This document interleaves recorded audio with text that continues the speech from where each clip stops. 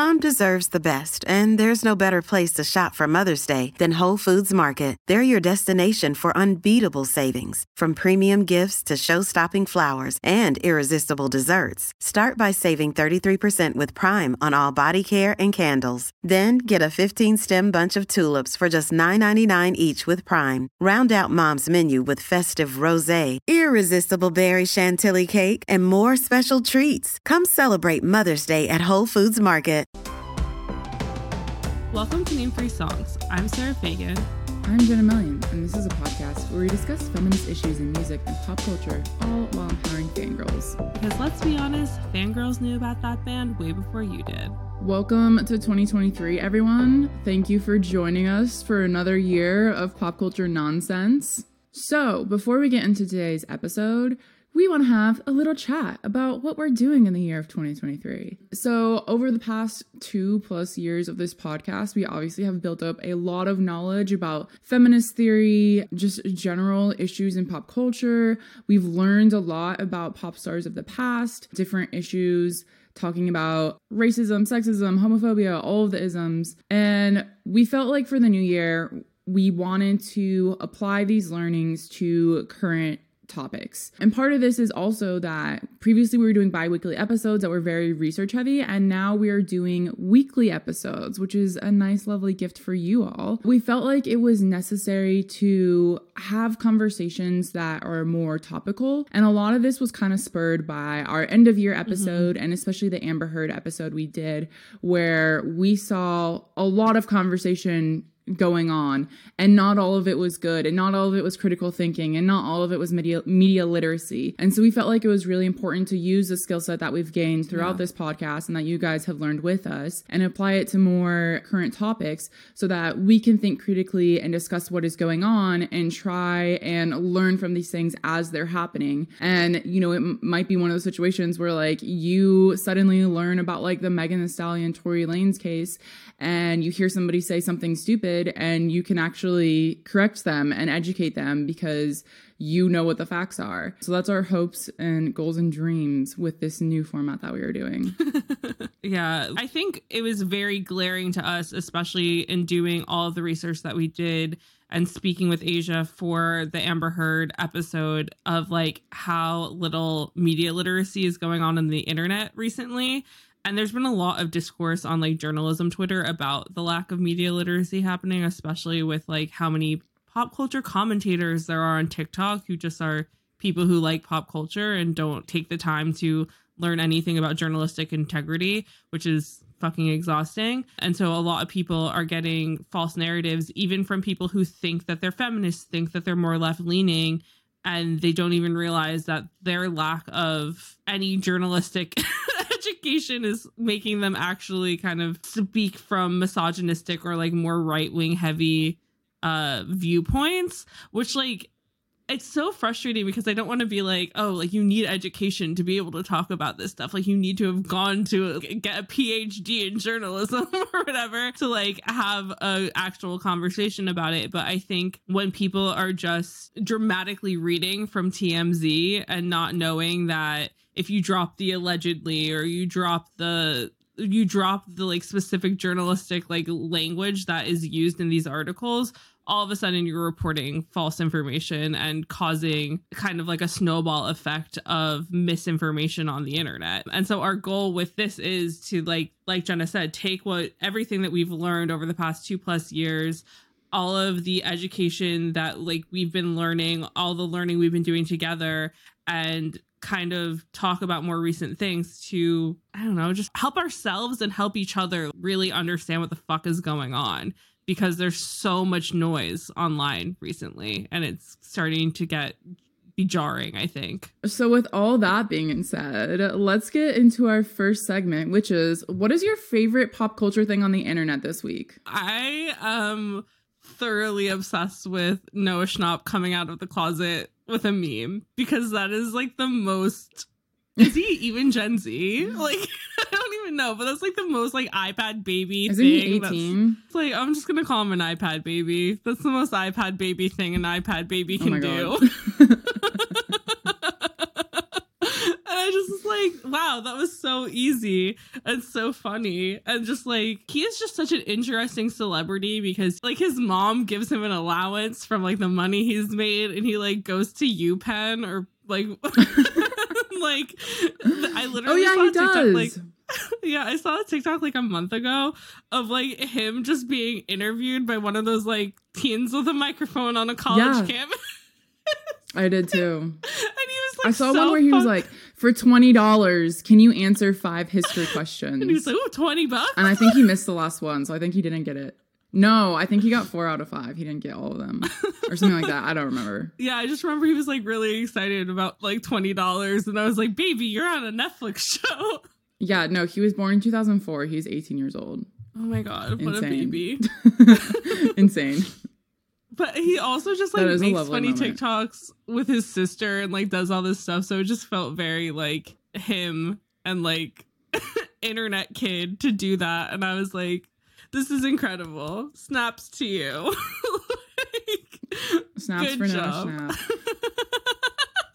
Yeah, so that was an iconic internet moment. And so my other favorite thing that I witnessed on the internet this week is that Dionne Warwick is having a documentary come out about herself. And there was this like iconic moment where Snoop Dogg revealed that in the 1990s, Dionne Warwick hosted an intervention at 7 a.m. sharp for Snoop Dogg and like his rapper pals to discuss their misogynistic lyrics, which like Dionne Warwick for name 3 songs, am I right?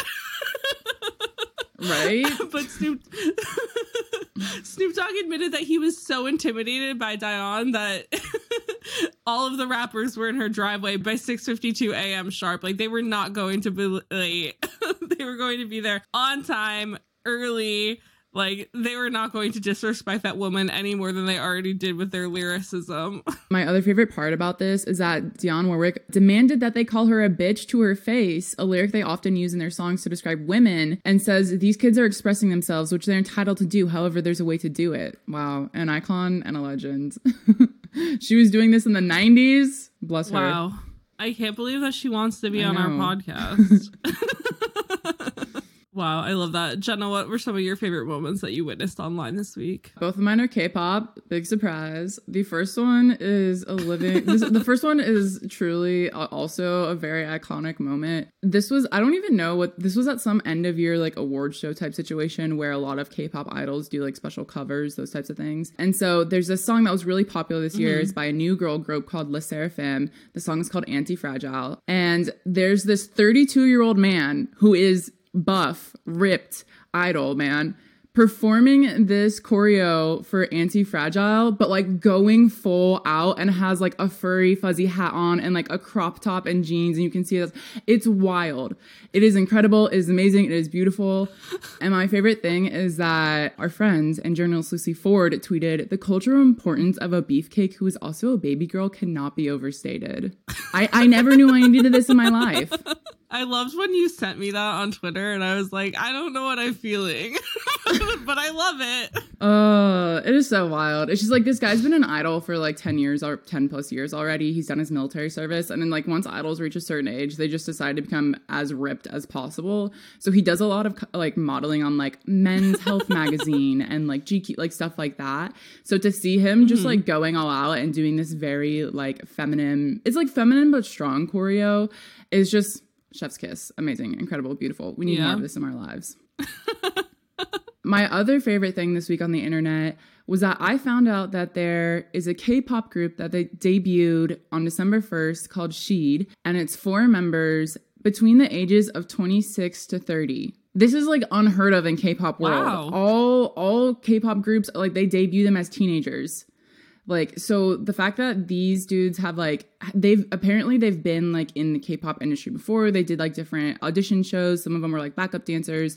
They've done their military service, and now they're between the ages of 26 to 30 debuting as a K-pop group. I think it's fascinating because we're just so used to seeing idols be so young, and like BTS are this age, like they're adults now. But to debut at this age, I'm just very curious to see how this goes, because even historically, if we look at Western boy bands, they were all quite young when they debut, like late teens or early 20s. So I'm just wondering how it's going to go over being like an adult K-pop group. Can't believe the K-pop industry said turning 30 is a myth.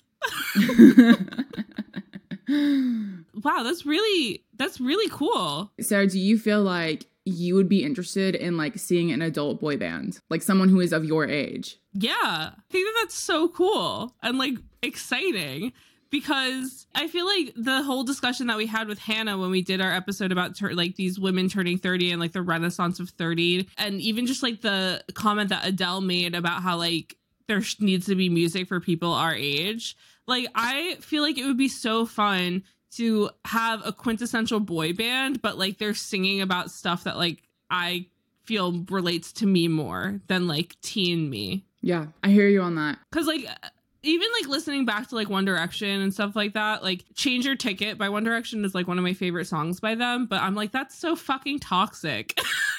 Like teen me would have been like, oh wow, this is like so hot and sexy, but like 30-year-old me is like, that's like maybe toxic behavior. Oh my god. Like, I want a boyfriend. I want a boy band who sings about like realistic boyfriend fantasies. I want a boy band who sings about 50 Shades of Grey stuff. Jokes, friends. That's jokes. Well, the way you said it. Oh my god.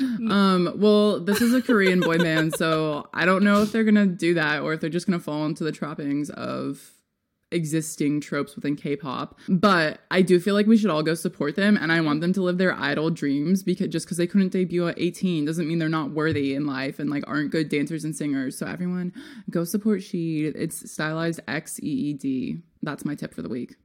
So getting into some of the current discussions that we saw happening this week, I'm sure a lot of you probably saw this if you were on Twitter at all, but Bad Bunny has been making headlines because there's a video of him in the Dominican Republic and a fan is like walking next to him, but she's just like holding up her phone pointed like with the selfie cam on, like walking next to him, like obviously trying to get a video of like him in the video with her, and he literally just snatches the phone and throws it like away, like you can't even see where it goes. They're in like a park or something, like it's wild. And it sparked a lot of outrage, and Bad Bunny came to Twitter to defend his actions, and in a translation of his tweet, he said, "The person who comes up to me to say hello, to tell me something, or just to meet me will always receive my attention and respect.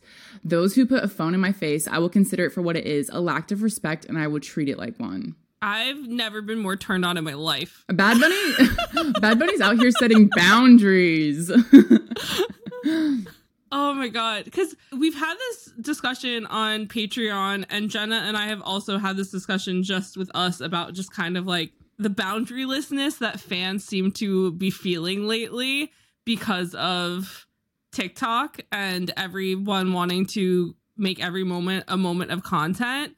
And because of that, like essentially like thirst for attention is what I'm going to call it, which like feels mean, but that's kind of what it is, of being that person to like get the viral content of the celebrity or whatever the case is. Any respect you have for the person that you are supposed to respect and supposed to be a fan of seems to have completely gone out the window. Yeah. And it's so frustrating because growing up, like I was always like, no, I would rather have a conversation with somebody that I look up to than like leave having just gotten a photo with them. Like if they would spend 3 minutes, like even just talking to me, I would rather have those 3 minutes of like a conversation that feels like they know that I really appreciate what they're doing than like leaving and having a photo. Because like, let's be real, how often am I going to go back and look at that photo? Probably not that often. How often am I going to go back and like reread that journal entry where I'm like convinced myself that we had a moment 1,000 times? Yeah. No, I completely agree. The crazy thing is like,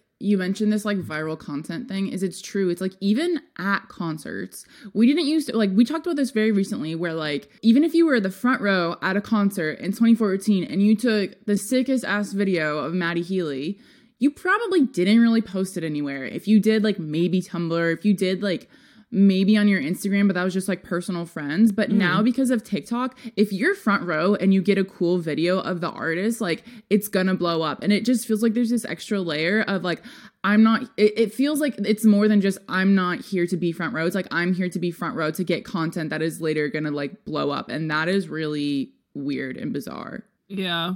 I hate being at concerts. And I think that this is also a lot to do with like being a concert photographer. And Jenna, I wonder if you can relate to this, but I can never ever remember the first 3 songs of a show because I'm shooting. Like I'm so focused on taking photos and doing all of this that like the show will be over and my friends and I will be talking about the show and I'll be like, I can't believe they didn't play this song. And my friends are like, what are you talking about? They played it during the first 3. And I'm like, oh, I was too busy taking photos and making sure that I was doing my job right to remember that. And so now, because I have like that mindset of knowing that happens, when I go to shows, I'll take maybe like one 15-second video to post on my Instagram just to be like, look, I'm being a person. Yeah. And like one photo to like look back on. But I'd rather go home and like literally just journal about it than have all these photos that like I might never look back on. Because also with like phones, it's like, where's that going to be in like 20 years?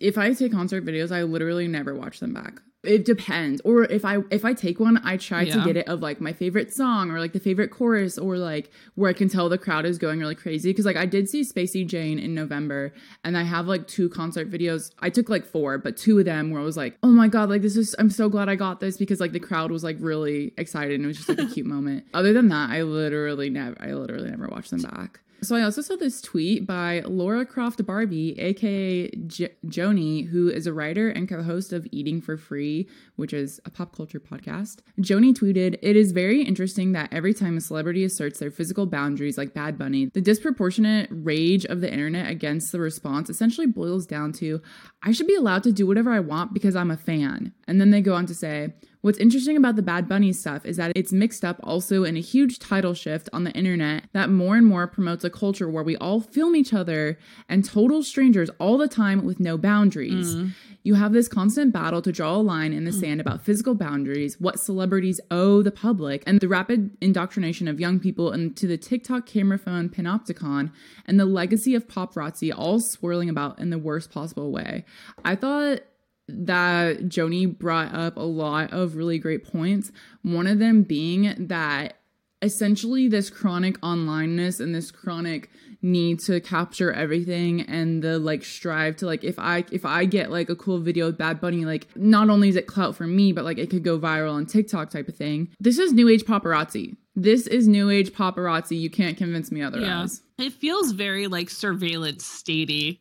Yeah. Very 1984, very very Orwellian, which is like jarring in a lot of ways because I think that especially in this era of like the fear of cancel culture and all of this stuff, are we ever going to like actually experience the real version of a celebrity ever again when they know that camera phones are constantly around and that everybody's trying to capture a moment for content? Like, is Matty Healy going to be the only person saying things that he's actually thinking? Like, is that the world we're heading to? True. Well, then you do have the TikTok celebrity who will say anything all the time. Yeah, but that's different, though, because those are, like, specifically... I feel like there's also just, like, a very clear line in the sand being drawn between internet celebrity and, like, other form of celebrity, if that makes sense. Because I feel like... agree. These internet people, like I don't even really know how to explain it, but like their whole existence is for content, whereas people like Bad Bunny are like, I'm an artist, I'm a musician, I'm a creative. Yeah. That is like being famous comes second to making the music. Yeah, it's like it's essentially an unfortunate side effect of being able to do what he loves and is good at for a living. And I feel like a lot of musicians kind of feel that way compared to like people who mainly act and are famous for that. But I think it is really interesting to see just like that idea, because like you'll see videos of like these fans with like their phones in people's faces all the time. And honestly, like I'm shocked somebody hasn't done that before. Well, they have. Steve Lacy did this at his concert a few months back, and it was also big news. There was like a fan. I don't know if the fan was just in the front row being annoying or if they threw their phone on stage, but he literally like threw their phone and like broke it and was like, fuck this. Oh, I think they threw it on stage. I mean, I went with one of my friends and saw this YouTube TikTok girl who does pop music, and she's actually quite good. Her name's Chloe Moriando, and like there was this kid in the front row who just like had his phone. He like was clearly trying to get her attention, like with the phone. It wasn't just him trying to film content or whatever. He was like, his arm was outstretched towards the stage to the point where she could not ignore it and had to like take his phone to like record something of herself on the stage. And then once she grabbed his phone, the rest of the kids are like, oh, she's taking stuff from the crowd. Somebody tried to hand a vinyl up to the stage with a marker to like get her to sign it. And she had to be like, guys, like, I understand that you want this stuff, but like, I'm going to meet you at like the merch booth later. Like right now is about the music. Jesus Christ. And it's like, what the fuck is wrong with these people? Yeah, that's not the first time I've heard a story like that of people being like, this is an autograph session. Like, what is the, oh, guys, there's been a lot of discourse on the internet going around about concert etiquette. And I think this kind of folds into expecting things from celebrities, expecting that people owe you things. And we did read an article in Dazed by Serena Smith, where she's essentially detailing this exact problem. There's a serious problem with live music audiences right now. Since we've come out of lockdown, fans have become increasingly unhinged, annoying, and disrespectful. And she does in her article mention that a lot of people going to concerts right now are first-time concert goers who have never experienced a concert in their life, which makes sense because if you think about it, like we've been in a pandemic for like 2 years. So people who were teenagers who never got to go to concerts are now 18 and 20 going to concerts for the first time, not knowing things. But I just don't know. It's just like this awful mix of chronic onlineness, like expecting things, like not being able to have gone to concerts previously, that is just making people insufferable. But I just feel like that's such like giving people a cop out and like an excuse, because it's like everybody's gone to a first concert, everybody's had to figure out what's going on, and it's like, so are these people just going to like primarily other chronically online people concerts where like nobody there is showing how you're supposed to act? But the thing is, like, for an artist whose demographic is teenagers, they're all Gen Z. They've all lived their life online. They all didn't go to concerts because of the pandemic. So unless they're going to concerts where it's a mixed audience with older people, like the 1975 shows haven't been that insufferable because a lot of us are adults. Yeah. I guess my main shocking thing was the Louis Tomlinson crowd, like not having any energy whatsoever, because I was like expecting it to be more of a mixed age group than I think it was. So it's just interesting to like see that happen. But that, because that was that like the 1975 show. I can't remember what city it was in America, where Maddie's like, what the fuck is wrong with you people? It was like Seattle or something. It was in, I think like, it was in Washington.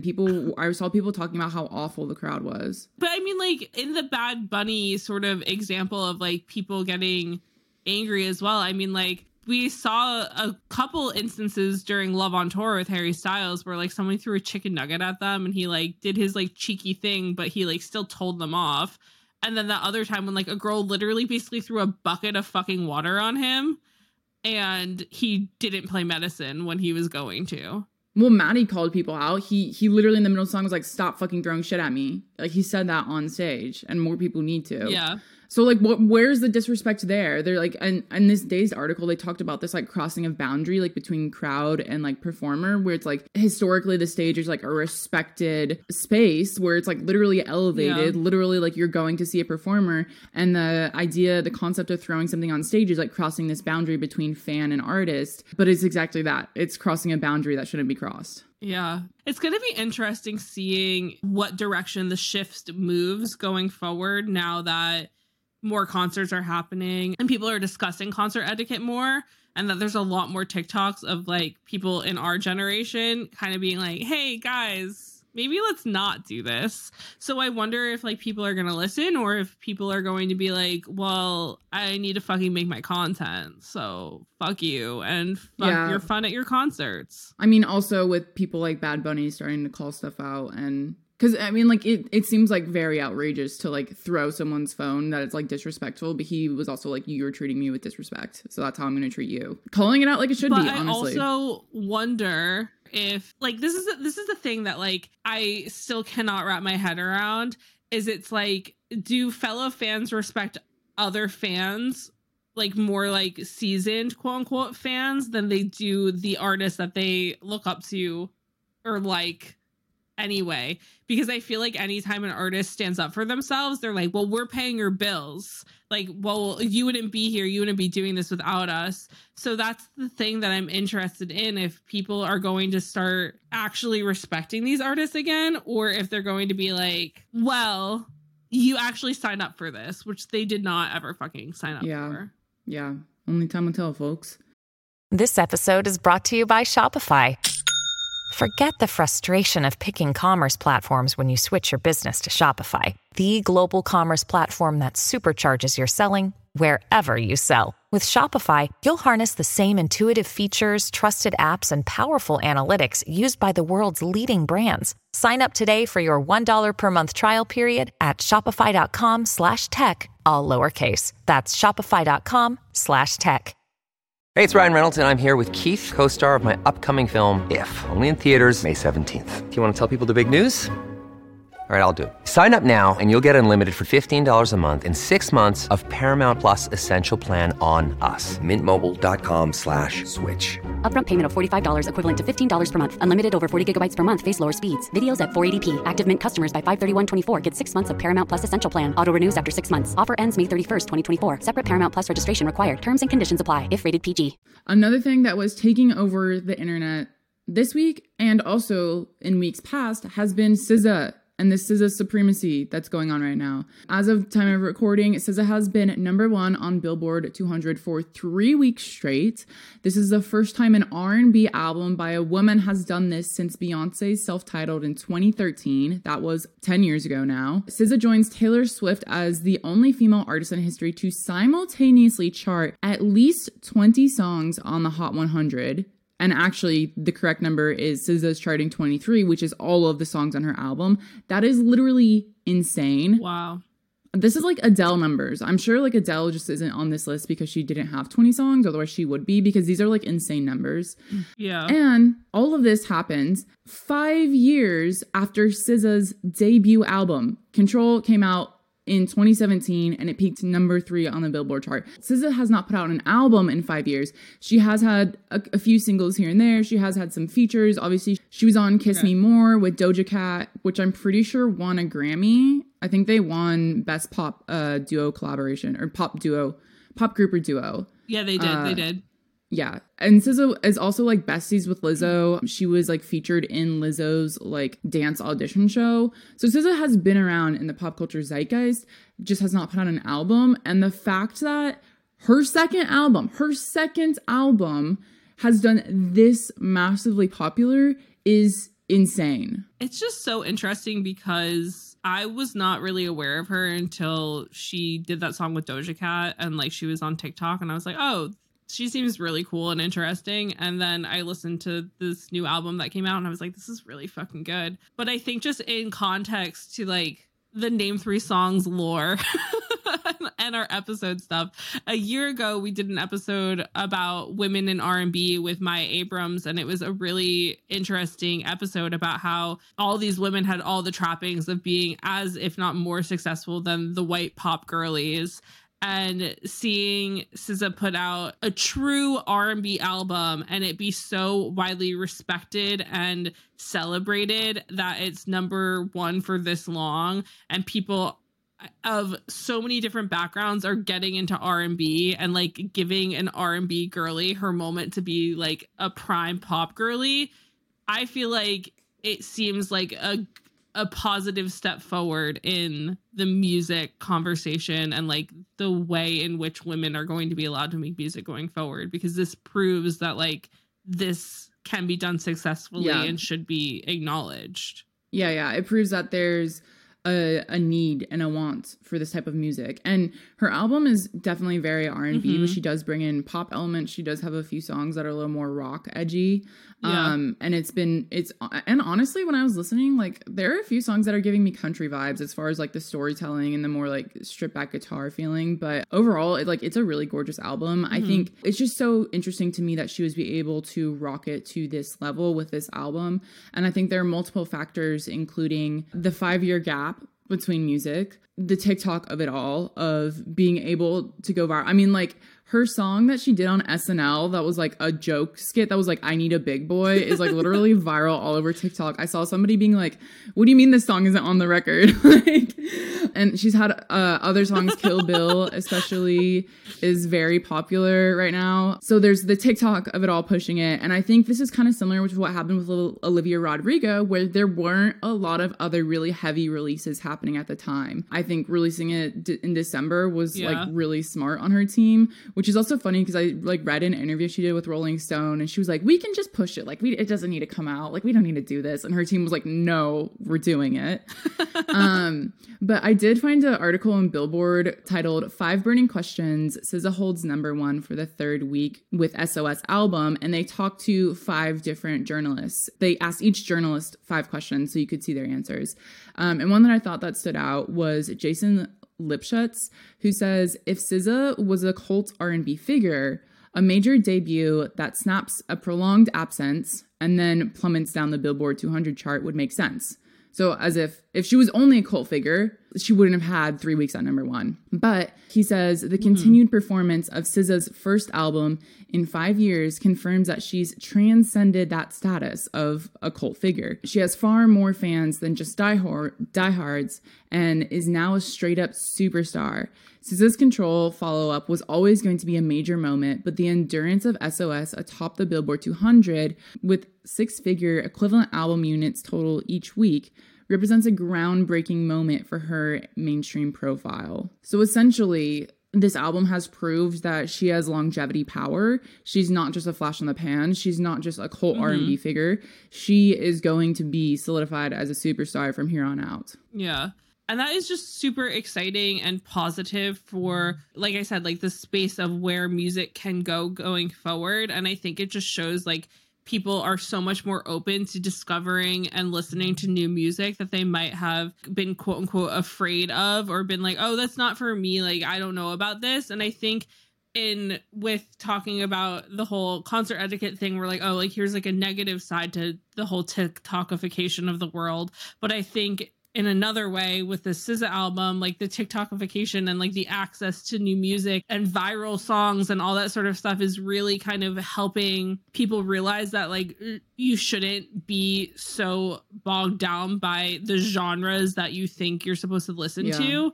And people are finding and discovering new music and realizing like, oh shit, like I never realized that R&B could sound like this. I never realized whatever the case may be, because like you said, it's like listening to SZA's record, like you have features from people like Phoebe Bridgers on there and you're just like would never expect that. Would never in a million years think this would go together. Surprise. Yeah, it was. Yeah. And like while you're listening to it, you're like, oh, like this truly is for everyone. And I think in some ways, like with the album being 23 songs and like every song being kind of different, but like still clearly being a SZA song, and her taking all of her inspiration and things that she's into and making it into like her kind of own version of R&B. I think that makes it really accessible for everyone. Yeah. In a way that like, obviously she didn't go into this being like, I want my album to be accessible to everyone. But I think that also just shows like how rounded people are who are interested in music. And when you don't let genres rule what you're doing, there's so much opportunity for like what music can be. Yeah. I think like SZA in this era is a great example of not letting people put her in a box. And she does talk about this on the Rolling Stone interview, which was actually for their podcast, but there was a written version of the interview as well. And she talks about when she first came out, it was like Jhené Aiko, Tinashe, Twigs. Everyone was fair-skinned and skinny, and then I came out and I just wasn't any of those things. I felt like people would approach the CEO of my label often saying, oh, well, you should make her over. And I didn't see that there was anything wrong with, being 200 pounds with baggy clothes and having all these different emotions and displays of creativity. I just never thought that anyone would be judging that. But they were, and it was strange, and I kind of didn't realize that until maybe I lost weight, and then everyone was behaving so differently and strange. My music didn't really change. I don't think it had to do with my weight, but something happened where whatever, was like, oh, maybe we should like try this in a more commercially acceptable idea. And then she says, even now, I'm not sure where I fit in the grand scheme of things. I think people want to see me like with my ass out, being super hyper feminine. And then they're like, oh, we know what this is and we like this. But when I revert to hockey jersey SZA, or I revert to baggy clothes on SNL SZA, I'm not really sure. I don't know. I prefer that people don't know what to make of me anyway, because I just want to be myself without any expectations. And the best way to do that is to keep shape-shifting aggressively and often sonically and otherwise. So she's very much like, fuck you, you're not going to put me in a box, I'm going to be me. I'm obsessed with her. This is incredible. I just love how she was like, I didn't understand why this would be a problem, so why should I change? And I feel like that needs to be the mindset of every girl going into the music industry. And I know that's never going to happen, but I just mean like that is that's so iconic of her, just to be like, yeah, who the fuck cares? Like, my music is good. Yeah.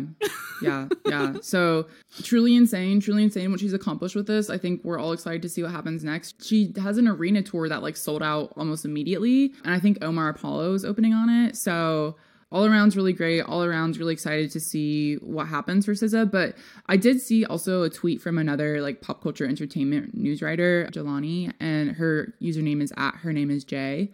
And she says it's interesting what constitutes Black female singers as being a superstar now. You don't have to be a dancer, occasionally act, or fake a perfect persona anymore. I think Gen Z listeners are looking for R&B girlies to just be moody and relatable. More so, I think that people are looking for vulnerability and rawness, less of the total package in their singers, like SZA and Summer Walker, who've had huge sale debuts in recent memory. So again, just going back to the fact that R&B history, Black women in music history, Beyonce was the full package. Beyonce was always the full package, but that's at a time where dancing and singing and being in a girl group was popular. And I think now we're allowing more artists to come to the spotlight who are just being themselves. It's nice that it feels like we're moving in a direction that checking all these boxes is the only way that you're going to find success. And I feel like that is going to be a really positive thing going forward for like young people coming up in music and wanting to get into it, of like less fear that if they're not like a certain size, or if they're not a triple threat, if they're not certain things, that like, oh, that means that there's absolutely no chance. And I think that that's a really exciting thing to look forward to in the music industry and just in pop culture in general. Yeah, absolutely. Yeah. And so obviously, though, every positive for the female gender, there's going to be 20 negatives following back somewhere on the internet where men are ruining everything for us, because of course they are. And we are in the era of Andrew Tate and Ben Shapiro and Jordan Peterson and all of these men on the internet spouting misogyny, spouting misogynistic rhetoric. And kids and teenagers have unfettered access to the internet. Their parents aren't paying attention. And we are having a lot of young kids in this like supposedly more woke, more paying attention generation falling down the incel right-wing pipeline, where they're becoming complete misogynists, have absolutely no respect for women. And it's been like a really kind of jarringly scary week online, specifically because Andrew Tate was finally arrested for the crime of sex trafficking. Can I just pop in to say that if you guys weren't paying attention, the reason he got arrested is because he tried to attack Greta Thunberg on the internet, which like, what did she do wrong? Like, she didn't do anything. Okay, like, this is the thing. He's just attacking women because he can. But he tweeted like, I have 20 cars. Like, what are you gonna do to stop me? Like, Greta Thunberg, like, environmental activist. And she was like, thank you for showing me this. You can email me at ihaveasmalldick.com or something like that. It was like really funny. And then he tweeted back again. I don't even remember what he said, but he posted a photo of himself eating pizza, and the pizza box was a Romanian pizza company.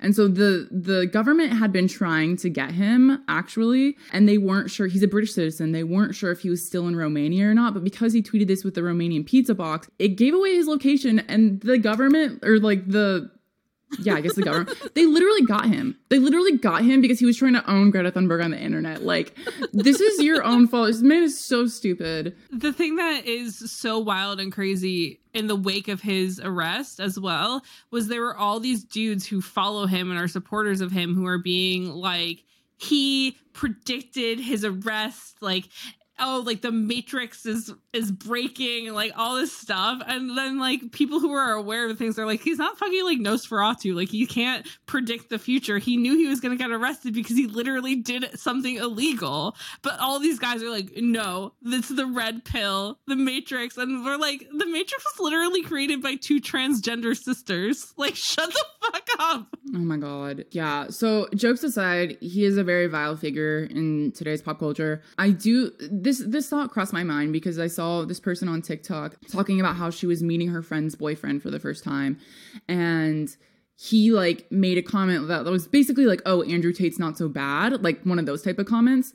And then she kind of went off on this rant, like talking to the TikTok audience about like all these things he's done and just like telling her friend like you can't be dating this person. But her point was that men are listening to this. Men are listening to him, right? People who don't care, who are like he's a bad person, are not listening to what he's saying. But I think that's almost to our detriment, because if you're not listening, or you're not like reading a reporter who's reporting on what he's saying, you just don't know like how bad it actually is. And so to a certain degree, like we as people who are like fighting against this also have to be aware of like the types of things he's saying, because it's so vile that like if we just pretend like he doesn't exist, he's gonna keep like recruiting people. It's terrifying. And it's been interesting seeing women I respect on Twitter respond to this vitriol and everything that's going on, because this is like a much bigger problem than just Andrew Tate and like him making his videos. And it's because the people watching his videos believe him and are kind of following in his footsteps. And we're seeing these instances of teachers on TikTok coming and being like, oh yeah, my male students are not listening to me. They're talking back to me. They're just like, what does a woman know? Like, what am I supposed to learn from you? You're just a woman. And people, again, just to bring back the whole Amber Heard, Johnny Depp situation, just people believing the worst in women because it's easier for some reason. And people not realizing that this rhetoric is being spread around, and like the villainization of these women is being spread around primarily by men like Andrew Tate. But because they like hear it from like a regurgitation of a regurgitation of a regurgitation, they're just like, oh, whoever I saw say this, I like, so therefore I believe them. And it's like, okay, but they originally got that thought from somebody like Andrew Tate or like Joe Rogan or whoever is like a nonsense misogynistic man. Yeah, there's been a lot of conversations like about the alt-right is more welcoming to young men and is indoctrinating them, blah, blah, blah. The left is doing nothing. Like these are the conversations we've been seeing in the wake of this. In particular, I found a few tweets that are really relevant. I saw this one tweet by Twitter user Zuko's Mama that says, men don't fall down the alt-right /MRA pipeline because the left isn't doing enough good outreach. They choose to subscribe to fascist ideology because they have an investment in maintaining their position in the social hierarchy, and the liberation of other groups threatens that. This person goes on to say, men don't want to lose power they gain, real or imagined, from patriarchal structures. As socialists, we know that men will benefit in other ways from liberation movements, but many simply don't want to give up the power they have or believe they have under the patriarchy. Men in the comments talking about 14-year-olds on YouTube, and these 14-year-olds become what? Adults who are capable and responsible for reevaluating their beliefs. It honestly is like a cop-out to blame things on YouTube or say like, oh, the left isn't doing enough, blah, blah, because misogyny exists everywhere. And I feel like if you've listened to our podcast before, you're aware that every single sector of everything, there is misogyny, and everybody has misogyny ingrained in them. And it's something that you have to unlearn every single day, just like you have to unlearn racism, you have to unlearn homophobia, because America and most countries have instilled all of these things in us. And it can be a hard pill to swallow in a lot of ways, but it's like, no matter what the flavor of misogyny is that these boys are getting, if they wind up watching an Andrew Tate video and they agree with it, it's not necessarily like a left or right wing situation. It's just that they're misogynistic and they hear somebody agreeing with some dumb thought that they had once. And they're like, oh shit, this man with so many followers and so much money and all of his cars agrees with me. He must be right. And then we have this like spiral, and it's terrifying. I did see another tweet from Tara Mooney, who's actually like a YouTuber. She does video essays. She does a lot of like advocacy and like feminist conversations as well. And so she says, like, I'm going to weigh in on the discourse. To say that young boys get seduced by the alt-right because the left gives bad advice or aren't compassionate enough is so reductive. To say alt-right figures show more compassion to young men than leftists is a take. Have you not seen videos with PUA telling young men that they're pathetic and useless, or incel forums telling them that they're unlovable? Why are you tying yourself in knots to avoid major issues of patriarchy? Some young men wouldn't even listen to women if they were compassionate towards them because they're going to right-wing creators to confirm their bias anyway. I acknowledge that there's a fraction of the left that has oversimplified gender discourse. I do find it strange to aim for gender role abolition while claiming that men are inherently violent or destructive, but this is a minority of people, come on. Like when people say, be nice to incels, they're just lonely. And then she says, beauty standards are even more severe for women, but ugly women aren't a public safety issue. The left can only do so much, and men are trash discourse is tired, annoying, and unproductive. However, to act like that's the cause or even a main cause of young male radicalization is just false, IMO. That being said, I do wonder if we need a model of positive masculinity to accompany discourse around toxic masculinity. Would giving men something positive to aspire to help avoid some of this, or would it just add more pressure to fit into a gender mold? I don't know. For those who disagree, and I have a genuine question. What do you want leftists to do? If you believe they're responsible, what action should they take to prevent/stop this kind of radicalization? And I think this is a conversation that goes back to like our end of year episode of it's like, the left isn't very organized as far as like, what is a leftist man supposed to be like? Yeah. What is a feminist man supposed to be like? There's not really good like examples of this, but a lot of leftist ideology tends to be so cutthroat of like, if you're not doing it the right way, you're not saying the right things, like you're not helping the conversation. But it's like, that's not how people learn. That's not how any of us learn. Like, me and Sarah are trying to be good feminists. We might mess up sometimes. Hopefully we figure it out and check ourselves. But that's not to say we're 100% perfect. And I think there's a big pressure there. And I do agree with the sentiment that like there needs to be a sense of like positive masculinity, because all we talk about is toxic masculinity. All we talk about is men are trash. But it's like, that's not helpful. That's not helping anyone learn. But it's like, how do they learn? Where do they learn? Who is teaching them? Like, these are like systemic questions that can't necessarily be solved by one individual, but it's like, as a society, we haven't even bothered tackling these questions. And I think also the huge issue is that when women try and counteract this alt-right Andrew Tate-ism and all these other garbage men on the internet, their audience already does not respect and do not view women as people enough to even listen to us. Yeah. So when we have women out online being like, okay, but men who are into like quote unquote nerdy things are attractive, like men who have hobbies are attractive, like men who do this are attractive, like we're not all out here looking for like these jack gym bros who like these guys online are like, no, girls want a guy who like looks like he ate a set of weights for dinner and can throw them around or whatever. It's like, okay, maybe some girls, but not all girls. And they're making being like a woman very black and white, very like, no, this is what they're like and whatever. And so if enough of these young boys, because that's what the thing is like they get their claws in on them when they're so young that if like one girl that they had a crush on did not reciprocate that crush, they're like, well, that's what all girls are going to be like. Yeah, all girls are going to be as mean as Jessica was in 4th grade math when I told her I had a crush on her. Yeah. Or whatever the case is. And it's like, that's literally not true. And no matter how many women are out here yelling about how this is bullshit, this is crazy, like, why are you being like this? Like, we're not this shallow, we're not this mean, we're not this terrible. These men are like, well, Andrew Tate said, and it's like, maybe have a thought for yourself for once. Yeah. But also it's like there should be more, I think, push for like the positive masculinity and like these things where it's like the positive reinforcement of men acknowledging like their mental health and all that stuff. And it's like, yeah, we've tried to have like that Movember thing where it's like grow a mustache for mental health or whatever they do. Oh, I thought it was for testicular pushing, cancer. Therapy for men and oh, maybe that's right. I don't know. I actually don't know. So November is the actual annual event of growing mustaches during the month of November to raise awareness of mental health. Okay, yeah.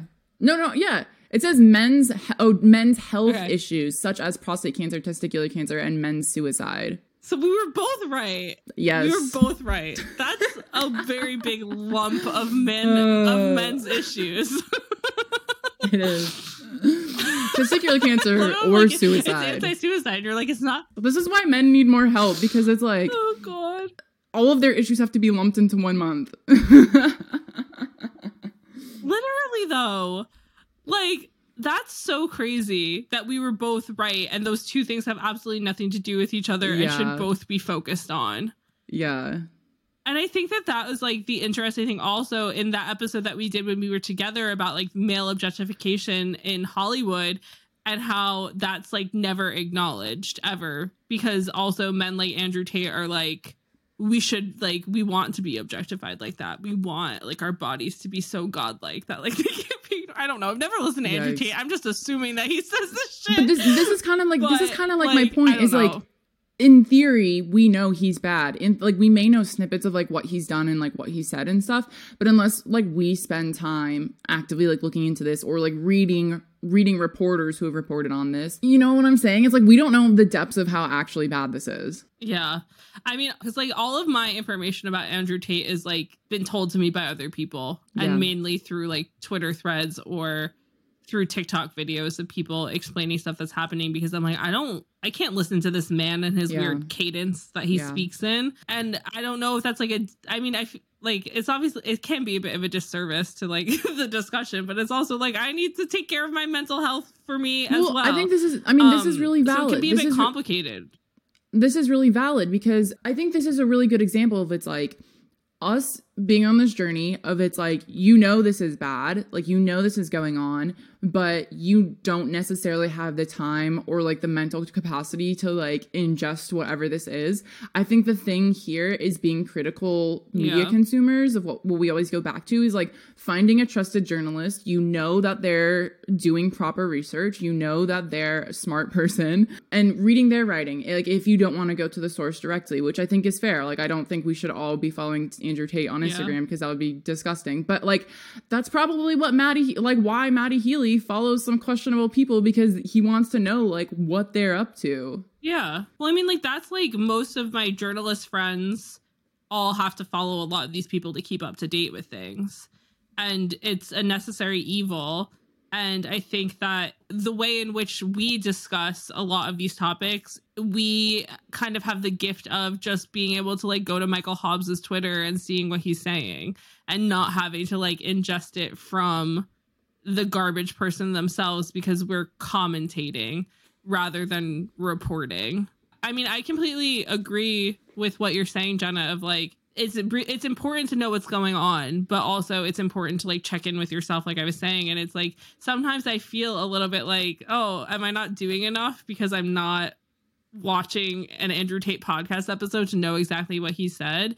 But I think sometimes, especially like I said, like in the kind of gift that we have and like commentating on stuff rather than reporting specifically, is that like it's enough to read it from a trusted news source and like know, but like multiple. It's like, I'm not like, it wouldn't be just going to one person. It's like how we're reading from multiple Twitter threads here, like reading from multiple articles like we do in our episodes. It's like, it's important to keep up with what's happening, but also like to keep inner peace to some regard while doing so.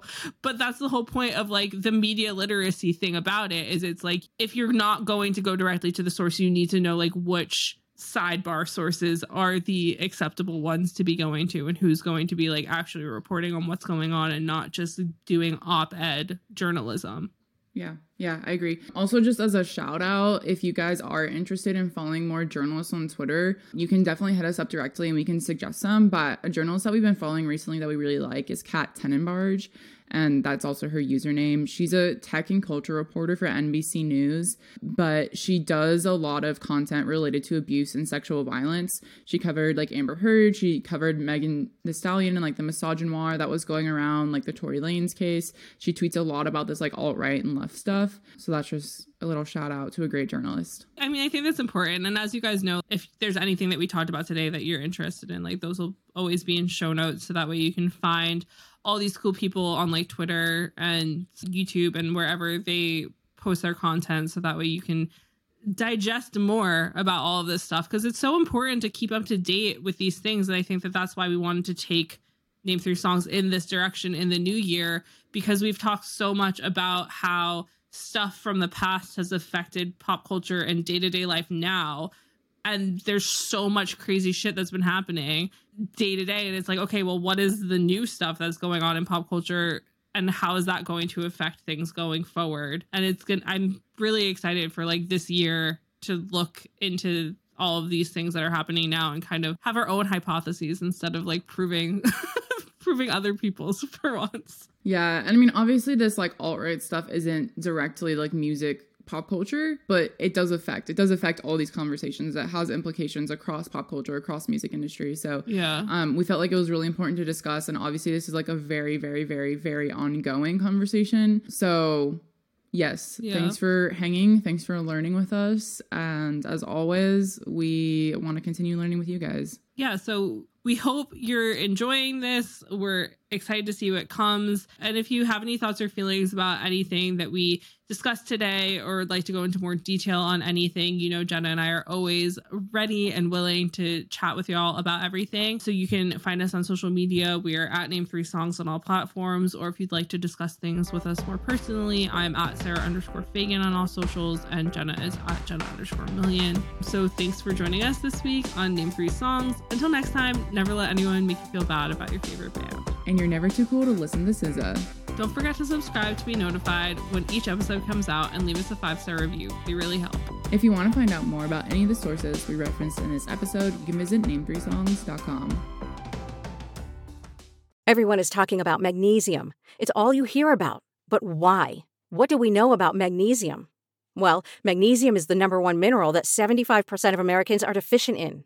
If you are a woman over 35, magnesium will help you rediscover balance, energy, and vitality. Magnesium supports more than 300 enzymatic reactions in your body, including those involved in hormonal balance.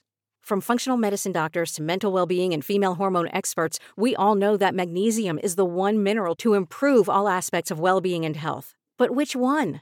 Magnesium Breakthrough from Bioptimizers, the trusted choice recommended by leading experts with 7 best-absorbed forms of magnesium to ensure your body receives the support it needs for overall well-being. Go to bioptimizers.com/balance today and use code BALANCE10 for 10% off. Support your journey to wellness at bioptimizers.com/balance.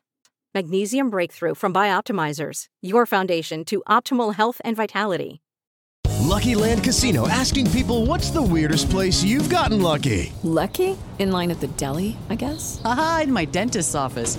More than once, actually. Do I have to say? Yes, you do. In the car before my kids' PTA meeting. Really? Yes. Excuse me, what's the weirdest place you've gotten lucky? I never win and tell. Well, there you have it. You can get lucky anywhere, playing at LuckyLandSlots.com. Play for free right now. Are you feeling lucky? No purchase necessary. Void where prohibited by law. 18+. Terms and conditions apply. See website for details.